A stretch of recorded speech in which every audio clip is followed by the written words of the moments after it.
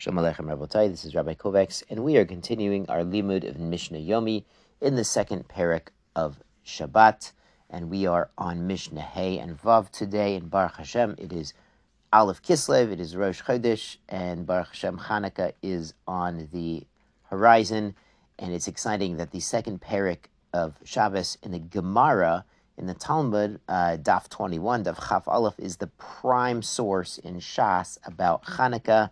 There's a discussion, can we use the same oils and the same wicks on Shabbos? Do we have to use the same things in Hanukkah, or can we even use the ones that are not approved for Shabbos for Hanukkah? There's a discussion, Chabta Ein Zokek Lo, if it went out, do you have to relight your Hanukkah licht or not? Do you have to make sure the candle's still going? And do you have to use the high-quality oils? So it's Baruch Hashem, at some point in this Chodesh Kislev, before Hanukkah, it's Kedai, very much for both sides, to look in the Gemara, Shabbos 21, Chaf Aleph, and it's very exciting because that's this parak right now in Shas in the Gemara is the source for Hilchot Chanukah as we know them. Great. Now on to parak Beis Mishnah Hey Hamchobe Etaner. Somebody puts out his Shabbos candle. He's afraid of the non-Jews. So what's going on? This was in Persia. There was a cult of fire worshippers, and they were idolizing fire. Even though Avraham Avinu already explained that water can put out fire, but they were not Maskims. They were worshiping fire, and on their fire holiday, they did not allow any candles or fires except for the official idol fire in their temple. So they would do very violent things to people who dared to light a candle or a fire outside of their pagan temple. It's a Musar, Rabosai. Sometimes people get the idea that their way of worship, I'm talking about Jews, their way of worship is the only right way. And, their kind of kippah or their kind of hat or their kind of whatever it is the right way to do it. And everyone else is pasnished, or everyone else is not holy. And it's not true. It's Baruch Hashem, as long as you're following, the Shas and the Shulchan Aruch and, Baruch Hashem, there are a lot of ways to be a Jew. There's no one way within the wide realm of halacha to be Jewish. So that's what these fire worshippers didn't understand, and they were very violent about it. The Mishnah continues, listim, where there's bandits coming through the town, robbing or attacking people, or somebody there has a medical problem, or Rambam is mashma, it could be even a psychological problem where they need the lights out. Or somebody who's literally, physically sick, sheyishon, so he wants to go to sleep, but it's bright in the room, potter. So he's potter. He's not chayav to bring a carbon. Not only that, but the Gemara explains, Barnur here explains, it's mutter. It's mutter to do these things. Usually when we say potter in the Mishnah and Shabbos, it's potter aval aser. He's potter for bringing a carbon, but you're not supposed to do it. The Gemara does explain there are some cases that are potter, and there are also mutter. So in these cases, mishum sakana, mishum machole, because there's danger involved from the non-Jews or the bandits or the illness. So it's potter and it's mutter in these cases. The Mishnah continues, kechos olaner. What if he's putting out the candle not for one of these dangerous reasons, but because his lamp might crack from the heat? Kechos olashemen, he might run out of oil. It's baltashkas in his mind. Kechos olapetila, he wants to save the wick and use it later. Chayiv, so he is chayiv to bring a chatas. Rabbi Yossi poter b'kul. Rabbi Yossi says he's actually potter on all of these if he's worried about the nair or the oil, chutzun patila. But if he's worried about the wick, he wants the wick to burn.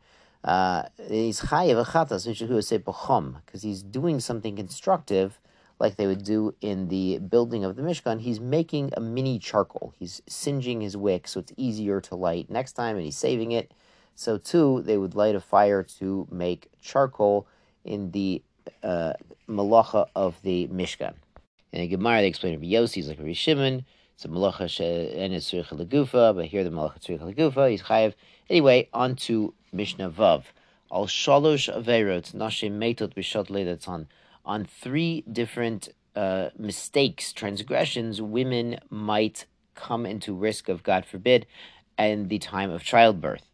Childbirth is considered a shatz sakana, a time of danger, and also a time where spiritually, if there are problems, we're going to see these are transgressions that affect other people, not just the woman herself, that she might be in spiritual danger, which might compound the physical danger. We'll find out later on in the Mishnayot Shabbos that you could even summon a midwife from outside the Shabbos boundary. You could drive her on Shabbos, drive the midwife, of course, drive the woman on to the hospital on Shabbos. That's if your wife is approaching the time of departure for the Vlad, then it's kedai to review the halacha and discuss with the rabbi your options.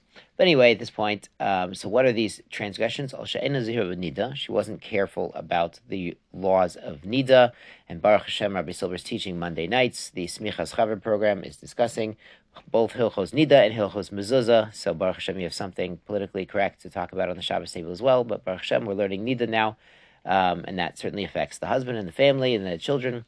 B'chola, she's not careful with challah. We learned already in Zerayim, challah is a form of truma, so the dough is like a tevel if it was chayiv and challah, but she didn't take. V'hadlochat in there, and lighting the Shabbos candles, because lighting the Shabbos candles is extremely important for shalom, to bring kavod to Shabbos, oneg to Shabbos is very important. So a woman who's not careful in lighting the candles is, bringing spiritual vulnerability.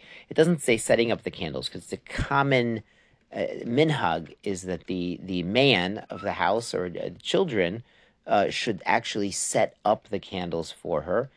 Used to be the minhag that the man would also pre-light and singe the wicks, like we mentioned, kachasal and petila. If you singe the wick, then it's like making a mini charcoal. It lights better next time. So it used to be the minhag to singe the wicks. Our wicks today are very good. It's not absolutely required. We have these nice candles with nice wicks. So you got the nice wicks that go in the oil. But Baruch Hashem, ancient minhag that the man of the house or somebody sets up the lights, and the woman of the house does the hadloka. The hadloka the Mishnah mentions as the ikar mitzvah. Shkoyach Rabosai, a good chodesh. Don't forget to take a look at the Gemara in Shabbos 21 for your Hanukkah preview. Sei gesund.